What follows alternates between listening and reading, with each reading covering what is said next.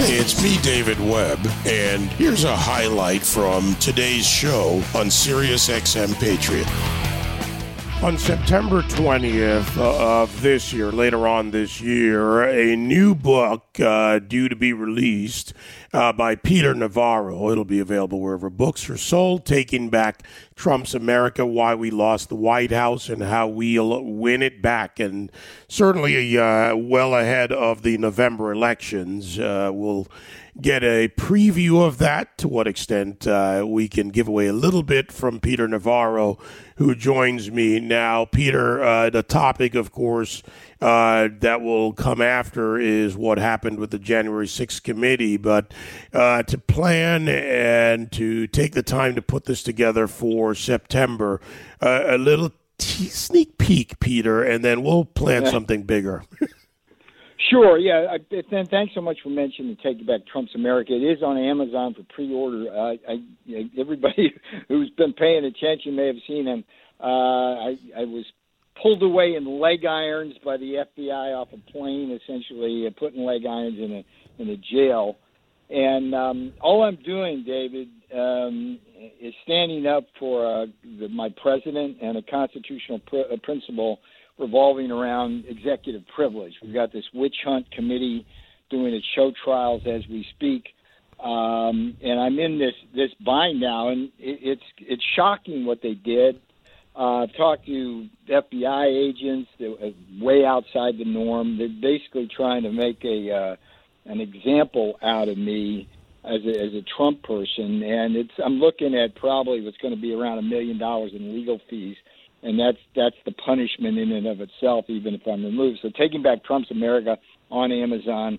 Thank you. Now, with respect to the book itself, it's a very important book. I wrote it because what we need to do is not only take back the White House in 2024 in the name of Trump and Trumpism and populist economic nationalism, we also need to get Pelosi the hell out of there and get a Republican majority. But spoiler alert, it can't just be a Republican majority, David. It's got to be a Trump Republican majority. We've got too many rhinos, Republicans in name only, on Capitol Hill who are in bed with the corporate capitalists who love to offshore our jobs, who love the open borders, who love the endless wars. And it's the Kevin McCarthy's and Mitch McConnell's of this world. When I was in the White House, who would be so disruptive to our trade agenda, to our border security agendas. And they didn't quite rise to the level of disruption as the Democrats and Schumer and Pelosi. But I'll tell you this, David, having a fifth column inside your house is often more dangerous than having an opponent outside that house who you know and recognize. So Taking Back Trump's America is about how we lost the White House, spoiler alert there, close enough to steal, but more importantly, how, as we move forward, Taking Back Trump's America is a battle plan and a battle cry for the MAGA movement. This is echoed even at the state levels. Governor Asa Hutchinson, who said, I believe he said that Donald Trump is politically, morally responsible for January 6th. So this runs the range up and down the officials, right? A fifth column, as you put it, in many areas. Peter, the internal strife in the Republican Party is a big part of this. I'm with you. You need the right leadership. You need also the right support structure in there because you've seen this, Peter, and you've talked about it here in other places. You've got a bureaucratic class in Washington, on both sides for that matter, more onerous with the Democrats, but embedded with Republicans that run these offices and these congressmen and the Club of 100. How do we unpack, peel it back, get rid of it? That's a big part of this. As we speak, David, there's a war going on in the Republican primaries to make sure that Trump-endorsed candidates win. I mean, for example, in Arizona, today I endorsed Kerry Lake, who's also endorsed by President Trump. she's running in the state of Arizona, which was a battleground state, which the numbers say President Trump barely lost. I think the margin was 11,000 votes, but which my analysis shows that he won handily. Kari Lake promises to get to the bottom of that, but the Republican governor, here's the punchline, the Republican governor in Arizona, Ducey, was the guy who prevented a legal count of the vote. A Republican, not a Democrat. And here's another point, and I talk about this in Taking Back Trump's America. It's the lower offices that are just as important, particularly secretaries of state, right? In Arizona, you got Mark Finchem running. He's a Trump guy. If he wins, we get fair elections. If the other person wins, we don't. Simple as that. George Soros, easy to make him a villain, but it's easy to make him a villain, Dave, because he's such a villain. I mean, he spent millions upon millions of dollars, starting a decade before the 2020 election, to put hostile secretaries of state in key battleground states. And in both Michigan and Pennsylvania, you had Soros-backed candidates who played an instrumental role in, again, not getting the legal votes counted. That's all we've ever wanted, David, is to get a counting of the legal votes, to cut through all the fraud and election irregularities. So this is a battle. You know, there's another race I want to mention, Katie Arrington, the Trump candidate, District 1 in South Carolina. She was a warrior. When I was in the White House, she was just very helpful to me when she was at the Pentagon trying to get personal protective equipment and other things to the people of America. She's running against a woman named Nancy Mace, who's like CNN's favorite commentator, who voted for the impeachment of Donald Trump, one of only a dozen. And so that's the kind of race. So if we get Katie Arrington in South Carolina in that seat instead of Nancy Mace, we have a Trump majority there, not a Rhino majority. So this is, I mean, people like the stock market today and the bond market both crashed. That's stagflation, David. This is all happening because we let the Democrats seize power in too many places, and too many Rhino Republicans seize power in other places.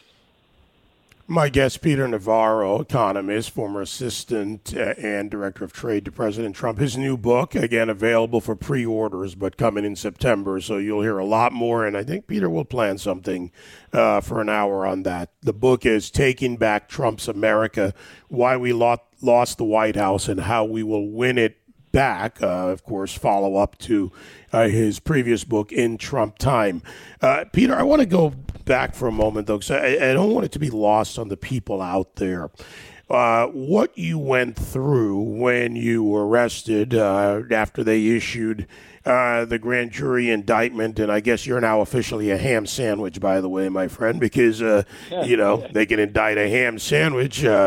However, that said, in all seriousness, this was much like what they did, however anyone feels about either a Roger Stone or a Rudy Giuliani. My friend Rudy, we saw what happened there. This was all about creating an image for something that is a misdemeanor at best, if ever used by Congress. So what happened to you? Walk the audience through this so they understand what happens when Democrats seize, have, and execute the power. Yes. David, it started with the formation of this kangaroo committee, which Nancy Pelosi formed. She put 7 Democrats on there with a 5-year history of trying to remove Trump from office in what effectively would be a legislative coup d'etat.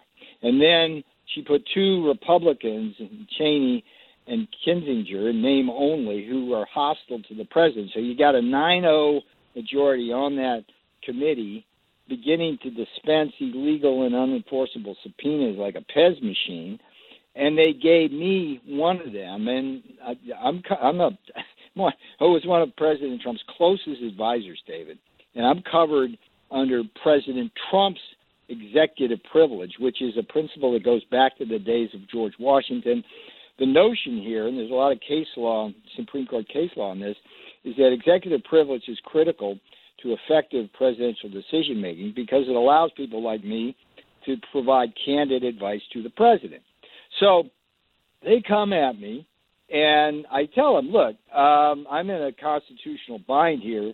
I have to, I do not have the legal authority to waive the privilege, full stop. And so please, committee, go negotiate that with President Trump and his attorneys. And if he says I can talk to you, that's fine. But they never did that. And so they go forward with this contempt charge. They bring Dan Scavino in as well. And Scavino hires a high-priced lawyer. I don't. Scavino, they don't press charges against him. They press them against me. Why? Well, the TikTok was on Tuesday, May 31st. I file a civil suit seeking to enjoin them from pursuing criminal contempt charges. On Wednesday, I send a letter to the Deputy Attorney Patricia Alloy saying that, look, I'm in this untenable position. Please contact President Trump and his attorneys to see if you can negotiate something like that. I was looking for a modus vivendi. I even gave him the name of a lawyer to contact, David. This is a critical point. I gave him the name of a lawyer to contact. Duty and honor requires me to do what I'm doing. They did none of that. And then I called an FBI agent, Walter Giordano. This is the guy who the previous week had woke me up in the early morning banging on my door with a subpoena. And I said, Walter, it's like if you need anything more from me, just call me. You don't have to bang on my door, get me out of bed. Whatever you need, I'll get, right? So that's Wednesday. So they make a decision to not call President Trump as in his attorneys, to not call the attorney whose name I gave, to not call me and negotiate a voluntary surrender, which is that's the norm, David, for this is so-called white-collar crime, but I haven't committed any of those crimes. It's not fraud. It's a technical violation. And then and buried the lead here, I literally, David, live 50 yards from the FBI across the street. So what instead they do, they lay in wait for me at the airport. They take me in a gangway. When I asked several times to contact someone for legal advice, they don't let me do that, and I wind up being transported over to the district court where they have a jail cells beneath there, put in leg irons, strip searched. They take my belt, my tie, my shoelaces, and I wind up. I mean, there's some humor in it. I wind up in John Hinckley's cell. You know, the guy who's standing up for the Constitution and the president winds up in the same cell as the guy who shot a president. Okay, so that's where we're at, and they're playing hardball. They're coming at me hard, and boy, this is not. And if it come from me, David, they can come for you. You know, say the wrong thing on the radio, caller comes in, they're coming. And this is what I want people to understand, a very key point that you just made. You're an American citizen. I'm an American citizen. Anyone walking down the street who has that.